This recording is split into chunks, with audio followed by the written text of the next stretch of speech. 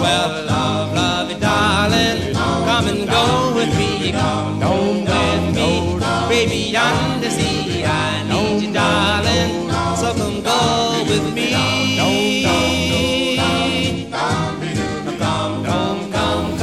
Heights, we're back in Orange. Orange is the new black. This is Bold Perception. Sitting in a European cafe park type church in the middle of the jungle, the Yucatan jungle. I'm on a little road trip with my friend. She's quite the character. Every time I hang out with her, I find out more and more about her story.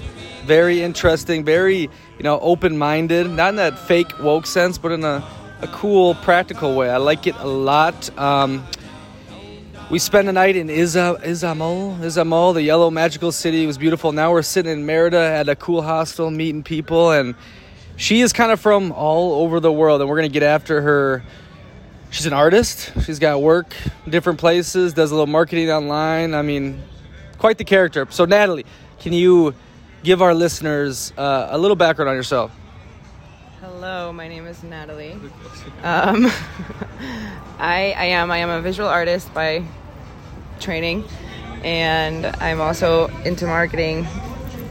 You're good. And I've grown up all over the world. So I was born in Switzerland, and then I moved to Mexico.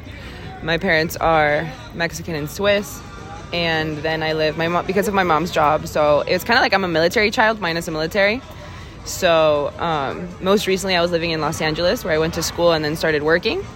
And because of obviously COVID and everything, I was like, nah, I can't stay here. And so I decided to come to Cancun, and that's where I met Nick.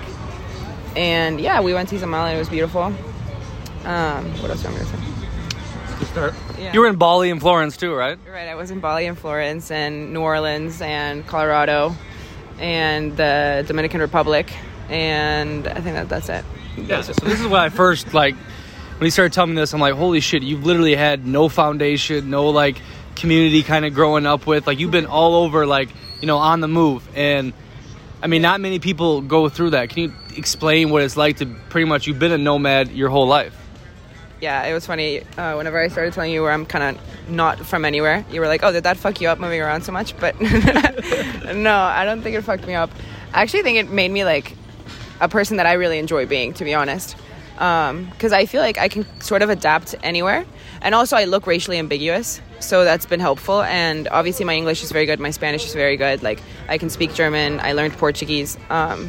So yeah, I feel like I've been able to adapt really well. So I've been lucky that way. It has, moving around has been enjoyable because I generally have best friends in different cities. Do you know what I mean? And from all stages of my life, from kindergarten to college to even traveling and doing backpacking and staying in hostels and stuff. But yeah, I feel like I can genuinely embrace and tolerate a lot of different cultures and a lot of different ways of thinking and ways of being, because I've had to move around, and it was just sort of a survival instinct, right? Yeah. And I mean, I wasn't ever necessarily super shy. I do like being around people and being social and having friends. So for me, moving around so much, being the new kid is you do have to pull some heavy weight, to meet people and stuff. So I definitely had to become very just adapt and okay, they do this this way, and this is the sense of humor here, and this is kind of the ideology there. So I had to sort of be quick on my feet there. But so what about these anchor points or identity points? I mean, a lot of the environment shapes who we are as a person. So how have you been able to, create your own identity or have a safety structure around you? Because you're kind of just thrown into the abyss, in sink or swim type deal. Yeah, well, for sure. I think that it's hard sometimes to define my identity. I couldn't even choose a major, right? I did sociology and studio art, and now I'm in marketing, but I'm just doing that so I can travel during COVID, right?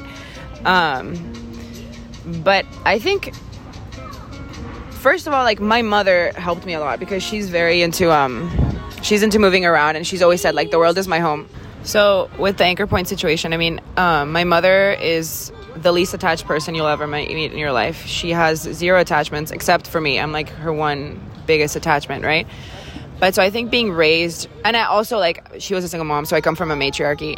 Even my last name is my mother's, and this idea, like I was already like a deviation from normal life. Like I am not from anywhere. Like also like I'm a bastard. Like I was born from not a marriage, so it's the definition of being a bastard. And and I have my mother's last name. Like I already deviated from the normal, so I think like I was just never even really allowed to have anchor points. So the identities that are sort of like so defined by our culture at this point in this time and context just weren't really available to me. Then with my mom being so detached and having had her own journey in life, that obviously you guys can reckon was very complicated, right? I guess I just really learned that like I don't need to be attached to anything to make my life have meaning. You sound like a Buddhist. I love it. I always talk about attachment and detachment. I think the more you can be detached, like the more abundance and happiness you can have. Like you're not attached to desires. But I mean, there's also like something to say about trauma causing detachment, and a lot of like sociopaths are detached. So where's the balance? Or help me explain, because you're a deep thinker. That's what I like about you. We've had a lot of good conversations. Tell me about what you think of this attachment detachment idea. Well, that's funny. I mean, I am often told I am insensitive, and and I guess I mean, I'm trying to figure out if I'm a psychopath now, but I think it's important to, like, I asked you earlier what your values were, and I think it's important to have values. And it's not like even my values, right? I'm not super attached to, like, I always say, like, I could be wrong. I could change my mind, right? I have belief systems, and I've had certain experiences that have shaped those beliefs that obviously in my heart and my body I feel are true.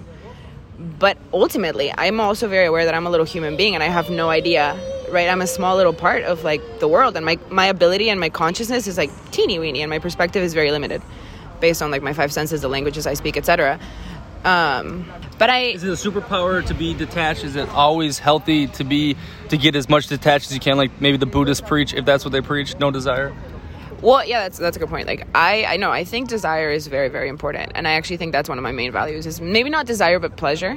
Okay. Like pleasure, I think, is one of the leading things in my life. It's all about, and I think within pleasure, it's also like being pleasurable to people around me and helping others like have pleasurable lives. And I think a lot can go into that, like health, like wealth, like physical pleasures, like food, sex, etc. I mean, there's just like, but attachment, like I don't think attachment can bring you pleasure in any way, shape, or form, because when you're too attached to something, then the desire is so much that I feel like you can't even really enjoy it. It doesn't really even become pleasurable, because I think often whenever you want something so much and you're so attached to it, it becomes this like love and love in the name of like control in the name of love. Do you know what I mean? Explain that. I don't know. I heard it from someone somewhere. I'm so sorry, whoever I'm like quoting. But it stuck with me. I mean, it's true. I think so often, like mothers, and like boyfriends and girlfriends, like husbands and wives, like love and like in the name of control. We just like control love. Suffocate it. You suffocate with your love. It's just like you're obsessed with like having them with you and having them safe and having them validate you and you validating them, that it becomes like the authenticity just washes away. Do you know what I mean? And that's, I think, the blessing of my life, and even identity. Okay, so I guess it really goes into a place of like culture, but it could even be a sense of like property, right? So like you have an identity, you have property over that identity, right? Like you own being, like your name, you're Nick, you own that, right? Yeah. But it's like, why would you own, like, it doesn't make any sense that you have to have this identity that was predefined for you. You didn't choose your name. Yeah. You didn't choose the language you speak. You were just kind of plopped in there. Yeah. Like you always say, like, I'm so happy that my ancestors like popped me in the US. Yeah. And it's like we talk about privilege too, and everyone's like, oh, like, well, you're a white guy. Well, you didn't choose to be a white guy. You know what I mean? And it's like, yeah, you could do some work to like become the best version of yourself, but there's not this like, you have to have this identity. Like, actually, like we could all just be detached. Even if you're just from one hometown and you're going to live there for the rest of your life, never get out of it. I mean, that sounds a lot like the ego you're talking about, and letting go of the ego and attachments with, as an identity and ego is similar, isn't it? Yeah, I think identity and ego are similar. And again, it goes back to like, because it's like something that you have to stick to. And that's the thing. It's like whenever you suddenly have to do something, you're not doing it because it's pleasurable, because it feels good, because it's authentic. It's because you have to. And it becomes this like forceful, like limited thing. It doesn't become this like, Yeah, Yeah, I think cultural, societal, parents, the systems in place or what they put onto you to grow up, what is it called? Cultural... Conditioning. And societal conditioning it can be good. And then there's also like the pros and cons, like, you know, reaching nirvana or enlightenment, like getting outside of that freedom thing, getting outside of the box and thinking. But I think also it's worked for a lot of people and sets people up so they don't go for, you know, nuts too, right? There's systems in place that have helped a lot of people. And if you have no system, I mean, maybe you go off the walls crazy type deal. Well, and I think that's, again, like the idea of balance. Like, ultimately, I think you're in a body, right? Like, you're in a, I always call it like a carnal, like you're carnal beings. We have instincts. We have like desire, like you said, desires. And I think I mean, you know, like, for example, when I was younger, I hated materialism, and I still sometimes struggle with like materialism and consumerism, all that. But it's like, look, I am in a culture. I mean, at some point I do have anchor points and I do have attachments, right? Even though I like don't have anywhere that I'm really from. But I wanted to talk about like the idea of balance. Like, I do think that it's important to have sort of some control over your ego in a way. Know like when you're really doing something out of like this limited like fear, like fearful, like really just like, oh, and something that also you were conditioned by, right?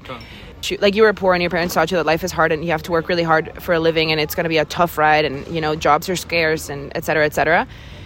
You can really adopt that and struggle for the rest of your life, or you could really just shift the perspective. Kind of like what we were talking about earlier with like, it's all about perspective, and that really can change the game. Like we were saying, an ugly guy can really have the best pull ever with girls because he's very charismatic and just like has this energy to him that's just like irresistible. I like it. The balance. See, this is the car rides we were having and these long talks where you just go on these like, all these thoughts piling out, and that kind of relates to, I mean, what the hell your, I think, passion is art. I mean, you got a bunch of self-portraits type deal. You have all these thinking stuff. It sounds like an artist. I mean, you're trying to get the thoughts in your head out somewhere.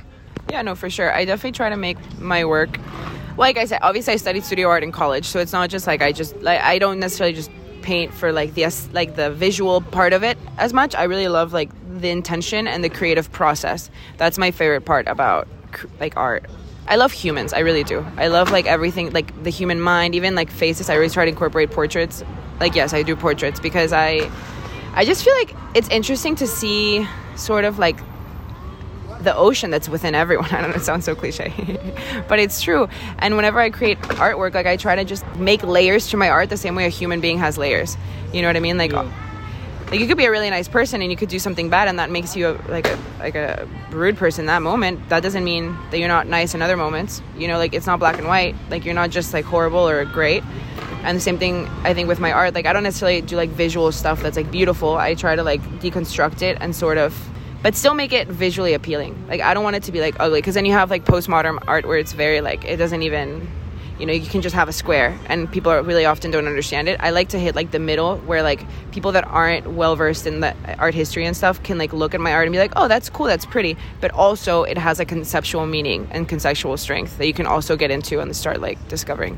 I mean, where did this art passion come from? Because you're not just a random artist. I mean, you have stuff in a collection, you've sold some work. I saw your website, so you're pretty solidified in the art world. I mean, very few artists actually make money when they're alive. I mean, did Picasso make a dime when he was alive? So where did this art really, you know, become you or a part of your identity? Well, that's actually, again, like maybe like my identity, because I do think that my parents like put like brushes and like colored pencils in my hand at a young age. So I definitely was just, it was also always available, even like traveling and stuff like that. It's not like you could take like your trampoline with you or like your basketball team, but you can always take a pen and paper. So I would like your escapism or comfort zone, like your comfort. Oh yeah, for sure. When I'm drawing and stuff, I generally feel like I'm meditating more when I'm drawing stuff in or painting than or even like breaking jewelry to put it on top of a painting, than whenever I'm meditating properly. I feel absolutely like my mind is just like still. Actually, even when I'm doing my makeup sometimes, I feel like boom, like that's really just like this like safe space. Like the thoughts are gone. Like my focus really is. It's just like, you know what? I get in my body. So suddenly I'm just like really flowing. In my body. Yeah, I'm flowing. I'm in my body. And I'm like, I'm also like externalizing something. Like I have a purpose to complete. Like there's like this clear purpose that I have to make this and fill this in. The artistry led you to LA, Los Angeles, the city of angels. to study art, and then you started kind of, making a name for yourself in this world. Let's talk about that experience in LA. It's full of creative people. It's full of things going on. How was, living in the bright lights, or is it bright lights? That's New York. It's New York.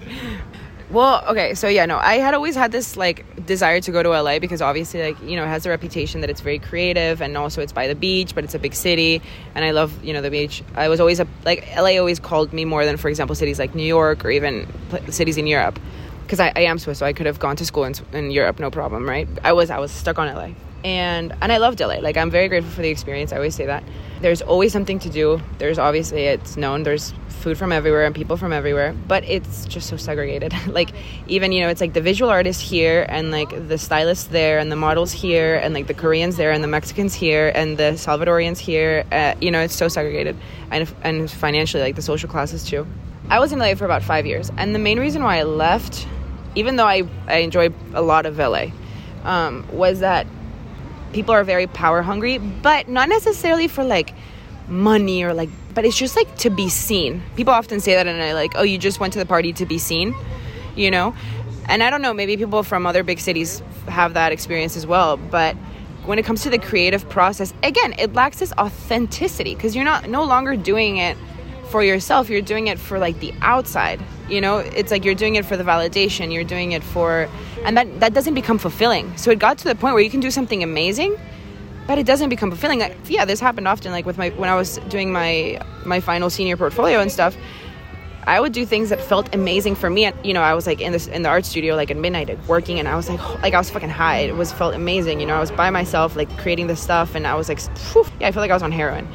And the next day I would go, and my professor would see it, and they would tear it apart. And I wouldn't agree with what they're saying at all, but it would kill me. It would instantly kill me.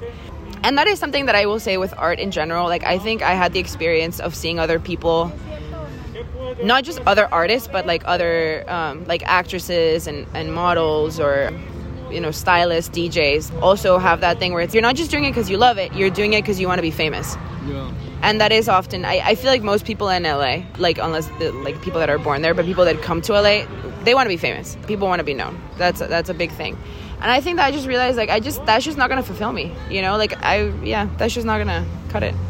See, that's what's really interesting about LA, and it kind of relates to maybe the human condition. I don't want to sound like a crack psychologist, but the facade is, it's super creative, and we're all inclusive, we're super woke, all that, but at the core, it's kind of rotten, you know what I mean? And maybe you don't really feel the fulfillment, or it's not what it's intended to be, where they're preaching to do one thing, but kind of relating it to Vegas. Vegas has got the most bright lights, casino, beautiful women, drinks everywhere. It's, oh my God, so glamorous, Caesar's Palace. But then you're seeing all these homeless people, where you go right outside the strip, and it's, a shithole. So it's this beautiful apple, and on the inside, it's kind of rotten. It seems like with LA, they preach in this creative vibe, this happiness, wokeness, but, deep down, it's maybe projection, or it's the ultimate, look at me, or I'm going to be this, and this is what I want the world to see, but, the core is rotten. Compared to, say, rural America, or a suburb, where there's not as much glitz or glamour on the outside, but maybe in the home, the family, these people are kind of feeling fulfilled. They have, their creative spirit, and they have a strong core. Am I making sense? You're making sense to me. I think that ultimately LA is when, let's say, you're traveling, you travel a lot, and I always see you, you always say, on my first day I take photos because I just want to remember whatever, but you don't have Instagram, right? So it's not you're putting it up on your story live in that moment. You're not really doing it for your identity, going back to identity, right? You're doing it for yourself. And it happens to me too, and I would take a lot of photos, but I do put them on my story on Instagram, and sometimes I sit and wonder, I'm is this, why do I care if people see this or not? Because I do care, right? I do care if my story gets a certain amount of hits versus when it doesn't get amount of hits or whatever. And it's just this interesting thing, because actually no one really cares. And I think that's the thing with LA. Everyone is so worried about what other people think. And I mean, that's such a reputation, but it's so true. I mean, we're beating a dead horse with a stick. Everyone's so desperate for other people's approval, but actually the thing about LA is that everyone individually is so worried that they don't have any time to think about other people, Mm-hmm. And so there, it's kind of a self-fulfilling prophecy because no one ever feels satisfied, because no one can give you that validation, because honestly everyone's too worried thinking about themselves. No, it's beautiful. And that's what I was going back to with the rural America. It's like maybe these people, they have their own validations within their family or themselves, and they don't need to shout to the world. But the effect you just said is called the spotlight effect. And it's everyone is always worried about what everyone else is thinking of them, when in reality the other person's thinking, you know, what are they thinking of me? Like the cliche thing I always say on this podcast when this comes up is, like, let's say you're walking with a friend down the street, and then you see a homeless person, and in that moment you're like, oh my God, you know, imagine being him, you know, look at that. And then you keep walking, you know, 5 minutes later, ask your friend, hey, what shoes was he wearing, or, you know, what shirt? You'll be like, I don't remember. So, but in that moment, it's like the biggest thing in the world, you know what I mean? And then you're just over it. Most people aren't, you know, homeless on the street looking like that. So if you're not that big of a scene in the moment, then a normal everyday person, no one's fucking thinking about you. Yeah, no, not at all. Sadly. Unfortunately. Yeah, no, that's the thing. But I think that, again, there's the balance, because we are, often people say we're hardwired for connection or something. That's what people say, right? And I do believe that personally. I love sharing life with other people, you know? Like, I like walking alone and being alone, but oftentimes it's like you do want to connect. You know, that's the whole thing. But there's a difference between connection and validation, and I'm not sure LA has figured that out yet. I don't know if anyone's really figured it out. I mean, maybe Dalai Lama and those happy people, but actually, you never know what goes on behind closed doors. Yeah. You know, you really don't. And I mean, the Dalai Lama was, again, conditioned and indoctrinated that from a very young age. I mean, did he have a choice to be the Dalai Lama or not? Like, no, he was chosen, right? So, yeah, and I mean, the prophecies and the prophets and whatever, we don't really know what happened there, or if it's a story we're being told. I mean, again, our perspective is very limited. And again, like, it's really easy to bullshit the world. Like, we can lie quite quickly. You know, like, actually, yeah, how I got into marketing was, I didn't study marketing at all. Like, I have no idea. Like, yeah, I took a photography class. I know how to use Photoshop, but that's pretty much it, you know? Like, as far as, like, online work and graphic design, and that's mostly what I do in social media managing and stuff. Like, and here's the thing, too. I'm not to leave at the LA point. I'm not trying to bitch at LA. It's so, everyone's, oh, LA is so fake and this and that. These people they run things. And everyone usually follows them, or they're ahead of the curve. And so there's a point to that, too, where it's, you know, I'm talking about it. So it's on my brain. So I'm not, you know, super fulfilled if I'm projecting this type deal. Yeah, but again, that's the thing about LA. I mean, I don't know if this for sure, but I feel like LA is like the hub of the influencer culture, like more than New York and more than other places. It's like that's where the influencers are. That's kind of like the birthland of that whole entire culture. And I do think that was LA's mission. You know, like even how Cancun was built like 40 years ago with the intention of it being like a prime tourist location for like American tourists, like mainly, and it was kind of catered and built around that.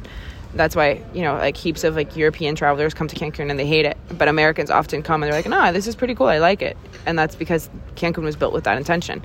And I feel like LA has that intention. You could be like super holistic, like super fit. You could be like a yogi fitness millionaire, like software brilliant person, and you move to LA, and at the end of the day you're still doing it to claim some sort of influence, some sort of like power over other people. What's the good thing about LA? I think it pushes everyone too, and it humbles people, and then it makes waves. So no, there's a lot of good things about LA, but I was trying to get into the mindset of how they kind of act, and maybe like the rotten core type idea. But my brain is not too great today. I am sorry, listeners, but you're doing great, Natalie. So marketing, you bullshit your way into a job. Yeah, it definitely lied. I said that I studied marketing, and it didn't. I really hope no one listens to this. Who hired me? No, but you guys, like, I don't know, like, just so you know, like, pro tip, you can always just lie on your resume and just like make sure you're confident about it. Truly, like, just grab a homie to be a reference, right? That's like most people know that. No. It's very easy to get your way up. Like I feel like we always tell ourselves excuses as to why we can't do things. And like, sorry, but where there's a will, there's a way. Like that is so true. That is just so true. You can do most things. I was listening to a podcast on our road trip on Rogan with Jay Prince, the rap mogul, and he was saying he always had a guy with a degree run his business because he thought deep down that, I need these degrees to deal with these people. I won't get their respect, so I'll just stay in the background with the rappers and do all this work behind the scenes. And he read Think and Grow Rich by Napoleon Hill, and it totally shattered all those limitations. Like, no, fuck this. I can deal with you. I don't need this little paper over here. It's so true. We limit, going back to our cultural upbringing, societal upbringing, religious, fear-based. We limit what we are capable of doing because we're probably scared, of failing. But I always wonder, like, is this limit, right, in this fear? Because I don't know if you've heard how bunnies, like, inherit the memories of, like, their parents or whatever to protect themselves. Yeah. So their reactions are, like, they run away instinctively. Not necessarily because anything's happened to them, but because they have that instinct and that memory. Just fear doesn't have to be this, like, thing that you don't have to react out of fear. And you can just surrender into fear. Not as in give it power and let it consume you, but just, like, be like, okay, I am afraid. But, like, I think whenever you recognize fear, you can really realize that it's actually not that powerful. Because you realize you kind of face, like, what's the worst case scenario? What's the worst thing that can happen? And if you're okay with that, then you can move on. This goes into your big word, trust, and we'll get that in a second. But fear, the evolutionary thing. So I think, obviously back in the day, we'd be afraid of the tiger and all that to survive, and we developed that. But now we got it pretty damn good. We don't have to be fearful of our life each day, but that's so hardwired into us over, millions of years of evolution. And now it's just translated into the business world or what my friends think of me. And that's why they say, like, anxiety is so rampant, is because that fear or something has to go somewhere. I got my food. I'm not worried about the tiger on the street. I'm not worried about this. So I got to get anxiety from something. And this really reminded me of, like, Copenhagen, where everything is taken care of. Free school, healthcare, the streets are safe, it's secure, it's clean. If you're unemployed, you get paid. They got everything they need, right? But they would find something to bitch about, or they find something to be sad about. And Danish friends are very negative. Yeah, and it's like, I think that's human nature to evolution, is like always be on edge. And how we get past that is to what? Trust? Yeah, it's literally to trust. Well, no, I also think that... Trust the universe, like not just randomly trust, right? Well, why not just randomly trust? Like, trust yourself, I think. Okay. Let's not even go into the universe. Let's just really focus on our bodies and ourselves. I think you can focus on the universe and talk about the universe, and that's all great and for sure, right? But I mean, for me, it's like the one thing that I know is my body and how it feels, like my gut, And I think the thing about trust is, like, I think everything happens for a reason, but not in the way that means, like, there's this greater good reason or, like, everything's predefined. But I think everything happens because what you seek is seeking you, and that's the reason. Does that make sense? Like, this road trip, for example, I would go to pick Nick up, and I immediately, like, run over a huge pothole, and, like, we bust the bottom part of the car, and the tires, like, ruined. Not just, like, punctured, like, ruined. And these guys come over, and they're just like, oh, like, we can help you. And I just looked at them. I honestly didn't even think twice. And I was just like, yes. And they lifted up the car. They had all these tools, these Mexican guys. We were low-key also in the ghetto of Playa del Carmen. And then we get back in the car, and then I was just kind of realizing, I look at Nick, and I'm like, oh, was that kind of, like, a little sketchy for you? Or, yeah, that was kind of sketchy, huh? And he was like, yeah. And he couldn't understand anything that was happening. But part of me just, like, I mean, I do trust, but with that being said, like, I trust my body and my instincts. So I trust that I'm never going to be put in danger. Like, I don't know, you might think that sounds crazy, but I just know for a fact that I'm never going to be wounded. Like, even when I was in Kenya and we got arrested in the middle of the night, I, like, literally didn't think that there was any way out of that. We got arrested I was with girls that were also traveling that I didn't really know. And we were just taking an Uber back from a bar. We were in the suburbs of Nairobi in Kitengela. And the police just pulled us over for being white. And in Kenya, supposedly you have to have your passport. And the other girls didn't have their passport. I did. So I was fine, but they were, like, felt up and everything. And I just didn't know if the police were going to kill us. Like, I mean, living in Mexico, like, I know that the police can do some really horrible things. So I was expecting, like, the worst of the worst. But I just knew in that moment, I was like, whatever happens, like, no one's going to touch me. Like, the other girls got harassed, taken to the police station. And I don't know for a fact what fully happened to them. But I just knew for a fact that I was going to be fine and I was going to get out of that. I mean, yeah, I hid in a bush for, like, a couple hours, but I was going to be fine, Speaking of that Kenya experience, you said you kind of grew up in a conservative family, then you morphed into more very liberal, and then living in LA kind of got, that's that liberal scene type deal, and you took that Kenya trip, and that kind of opened up your mind maybe to there's more perspective. Yeah, I did grow up in a conservative family because my stepdad is from Louisiana, and he's, like, Republican, right? He's really nice, though, you guys. And then and then there's my mother, who's Swiss, but, you know, and then living in Mexico. But it's interesting because even though she's not from the U.S., like, she's still very, very conservative. And the same values that you would see in the conservative party are in my mother and in both of my families. But yeah, so then I think the first time that I had an awareness of politics and stuff, it was with Obama. That's the first president I really remember, like, the election. And I was in the U.S. for that. And obviously, like, my stepdad was going for, was it Bush? They wanted to get Romney. Yeah. And what was the old guy too, McCain? Anyway. Yeah. And obviously, like, Obama's, like, super charismatic. Like, I do think he's, like... Hope. I still remember that sign. It was cool. Yeah, Hope. No, he's cool. And his playlist every year, like, I like Obama, like, just as a person. I think he's cool. And so, yeah, but anyway, I was like, okay, I'm going to go against my parents' wishes. Like, I love being controversial. So I was just like, I'm going to just, like, go for Obama and, like, fully support as, like, a fourth grader, I think. And then I moved to LA, and obviously I went to a small liberal arts school in, like, downtown LA. Like, I was super duper liberal at that point. I was, like, vegan, and vegan for the animals, not so much, for any other reason. I was going to, like, it was when my first year of college, like, Trump won. So, I mean, that's really when things started, like, separating, and, you know, again, I think after 9/11, like, the parties kind of came together for a long time. Like, you know, things were sort of pretty smooth, but then, it was like Obama and then Trump, and boom, like, now we're so separated. But in college, like, I was super liberal. I was going to the Women's March. Like, I was posting all the Facebook posts, you know, like, go vegan, like, love the environment and stuff like that. And then I went to Kenya, and I think, so in Kenya, I had a friend who had did an internship at a women's center in Kitengela, which is, like, a suburb. And she, like, hooked me up with this one place. Like, she's like, oh yeah, stay in this woman's apartment, and then you'll just, like, walk to the women's center. And I'm like, okay, cool. The women's center was pretty horrible. Like, it was just, like, very dirty. Like, they did really good work with the women. Like, all of them had been, like, raped or arguing. Like, they would, like, get freshly raped the night before and then go to the center and by, like, their husbands or random people, and they all had AIDS, and yeah. But they all had, like, really good disposition, and they were just, like sisters, and they were hardworking. And I was just like, wow, like, my life has been a bed of roses. Like, it's been beautiful. And here I get anxiety, and I get, like, sad and whatever, and I get anxious over, like, you know, I'm in LA trying to, like, have everyone love my art and, like, validate me. And here are these women, like, having absolute traumatic experiences, like, with a smile on their face, raising all the kids of, like, the neighborhood, and building a community, and, like, working hard, teaching their kids about, like, sex. Like, the best sexual education program was in that women's center. Amazing. It worked out to where I was kind of, like, the only volunteer in that apartment, so I would have to walk, and I was just getting really sexually harassed. So I decided to go to Nairobi, to another apartment that was, also I had no running water, and, like, there was just a toilet. Like, ultimately, I love camping and stuff, but it's different to camp in, like, a suburban slum. It's just not the vibe. Yeah, and I'm not Mother Teresa. So I decided to go to Nairobi, and they told me there was an orphanage there, and I was like, okay, cool, I'll go check it out. And there was other people there that would walk with me, and it was just going to be more foreigners there with me. So I was like, okay.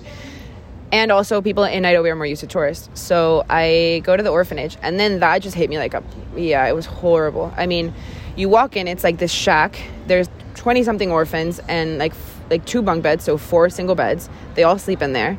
I have no idea where, like, the mother lived. She's not the mother. And it wasn't an orphanage. Like, it's not like this official institution. It's just this woman with her shack who picks up kids on the street. Like, they don't have paperwork. They can't be adopted. They all have AIDS.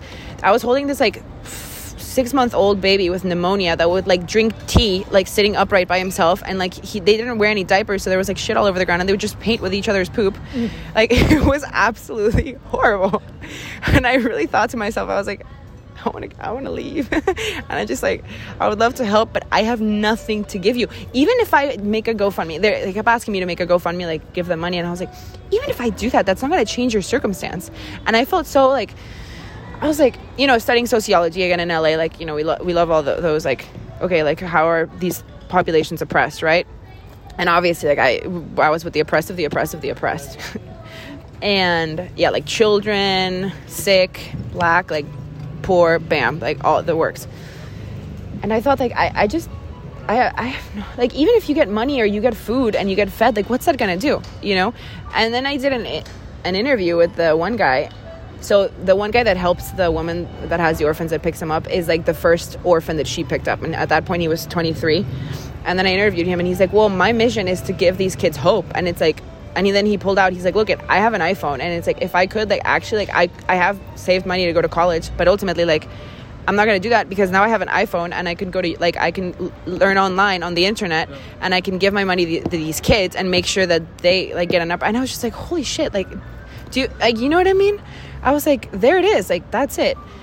And I knew that there was just no purpose for me in there. Like, there was nothing I could do. Like, actually, I just felt like I was more detrimental because obviously they do idolize, like, the whiteness. And, you know, it's just like they just want you to, like, give them money and they just see you as, like, a way out. And there's nothing that I could do. So I was like, I'm not helpful here. And it's not pleasurable for me. Again, didn't align with my values. Sorry, goodbye. But it did make me realize, like, at some point with the Liberal Party, you no longer... Like, with sociology and, like, my professors, I love them. They're brilliant, and they're great at pointing out problems that are really bad in society and, like, making sense of those, like, the process of how those problems get organized. But I don't really see them giving the world any real solutions. They kind of give the power really to the government and sort of, like, here's a problem. Like, I'm just going to cry about it and wash my hands and let you deal with it. Like, just, like, post something on Facebook or, like, become a professor, write, like a blog or a book, you know, and do a research study on how it's shitty. But then what? You know? And then what? Like, and also, like, based on my beliefs that feel good to me, like the law of attraction and stuff like that, I just feel like it's also creating more of that scarcity.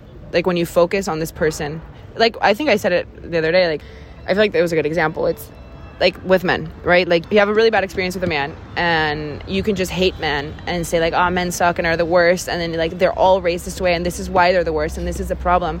And then you can just, like, be, like, super duper, like, angry and have, like, this scarcity mindset and, like, all men suck and I'm never gonna meet a good one and they all want to hurt me. Well, then that's what's gonna happen to you forever, because that's what you look for something, you're gonna find it. And I just couldn't participate in that. So, wicked story. That was good. No, the practicalness versus the kind of mind wank and, hey, everything's a problem, but just be practical. You know what I mean? That's what I think. Yeah, it's good to recognize it. Yes. So that's what I think the liberals really do. They're more pushing society forward and recognizing different things. But I think, you know, the other side gets more practical. It's like, okay, hey, maybe I can't change the world. Like, I can't go to Africa and change this, but I can change myself, then change my family, then build a community. And hopefully that allows my state and my country to send money to Africa to hopefully help them. But yeah, it's like a balance, pros and cons to anything. You know what I mean? Put your air mask on first. Put your air mask on first, and then you put it on other people. You know, that's like the basis of it. No, 100%. So normally I never have these conversations with people unless I know they're kind of like, you know, we're not going to bitch at each other for having different viewpoints. Because I like to think that whatever makes someone happy, okay, you do that. And what's my right to say, hey, you need to think like me for me to be happy? Because it's just project. I think because of all your traveling and different experiences, you've really kind of gotten that open mind and you're not trying to project kind of your values and what you think is right onto other people. And I like that a lot. And that's why we can have these good conversations, which I don't have many with people anymore because everyone does seem so divided. And, hey, you need to think my way or don't talk to me at all. And deep down, I think that's them projecting and that's them wanting to feel validated, right? So, okay, yeah, he agrees with me, so I know I'm on the right path. I know I'm doing it right. But the people that, you know, are kind of fulfilled in their ways or, you know, not trying to make everyone think like them don't need that. And we were kind of talking about tolerance and intolerance the other day. You want to speak on that? Yeah, I mean, I guess circling back to the whole adaptability point at the beginning, yeah. I think that a big part of being able to adapt anywhere, in any place, is being tolerant. And just kind of knowing when to insert your beliefs, you know, in the right moment at the right time. It's just like my stepdad, when I was liberal, he's obviously very, and my stepdad's like my dad, right? And he's very... very, very conservative, and he was just crazy. He was like, I just can't believe you're in California, like in a liberal arts school, and like, what are they teaching you? You're studying sociology. Like, he was just like going crazy, and he would just come at me, and obviously it was triggering. But there was at some point I was just like, okay, I'm just like not gonna fight him on it because it's my stepdad. I respect him. I love him. He's a great person, and this is back when I was super duper liberal, right? Even then, I knew I was like, okay, like I'm not gonna change his mind. I'm literally not going to change his mind. So in this moment, I can tolerate him sort of like, even like making me uncomfortable, right? And coming at me. Like, he's not hurting me. Like, all is good. There are situations where obviously like no need to be tolerant. Like, I think, you know, I'm not saying like take shit, right? No. But just know when it's beneficial to talk and when it's not. And I think it's so important nowadays to have conversations with people that think differently than you, and be in a place of learning, not be in a place where you want to convince them of your points of view, but where you want to understand their point of view so that you can hone down your own values and your own beliefs. Right?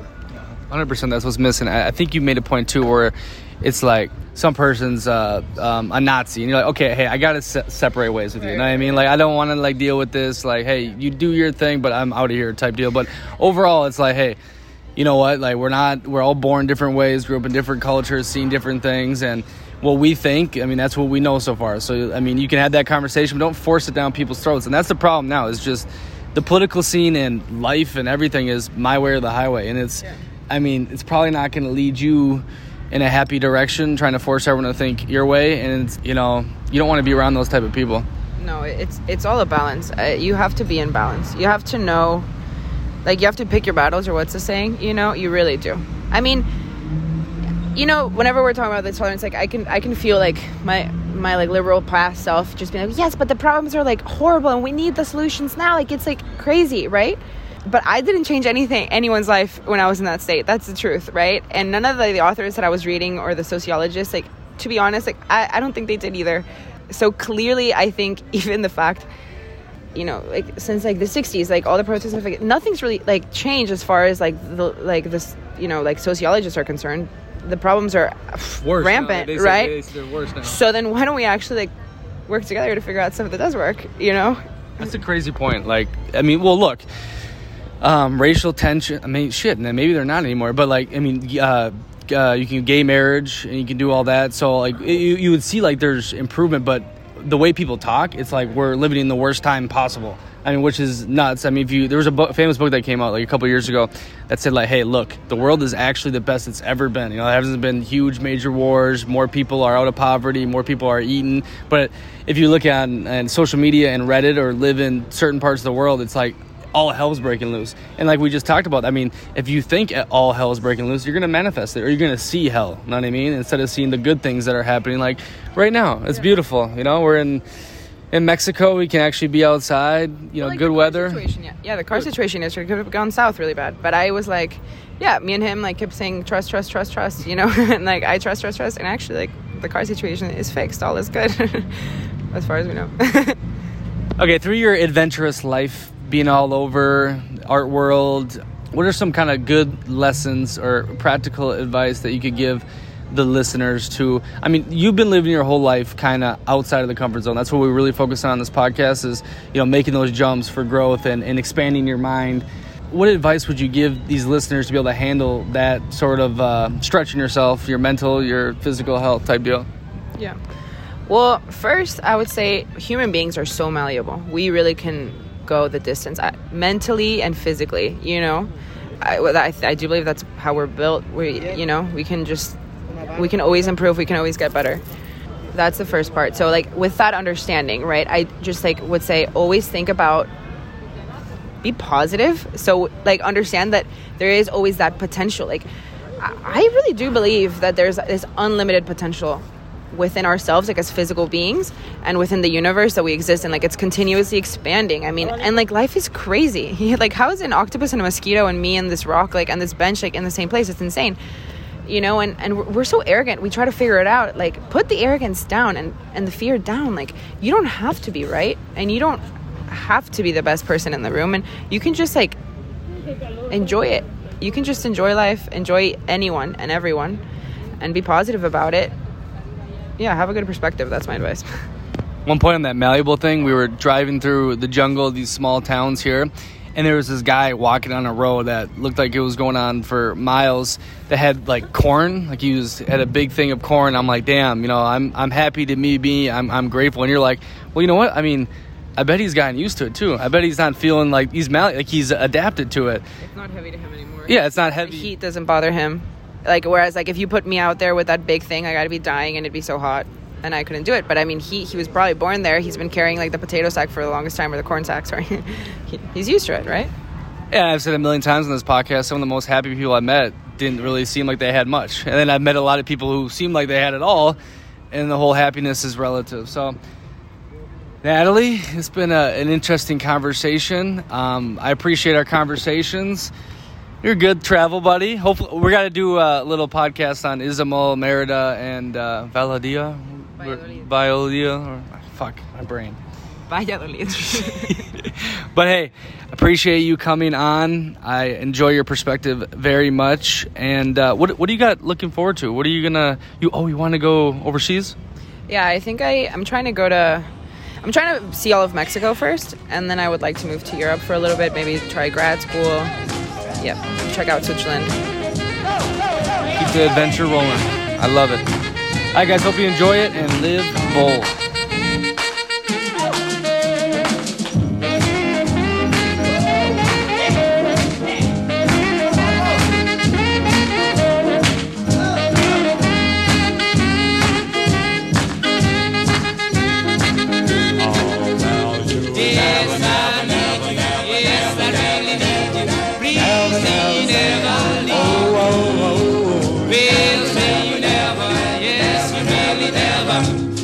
Never give me a chop. Love me, darling, come and go with me.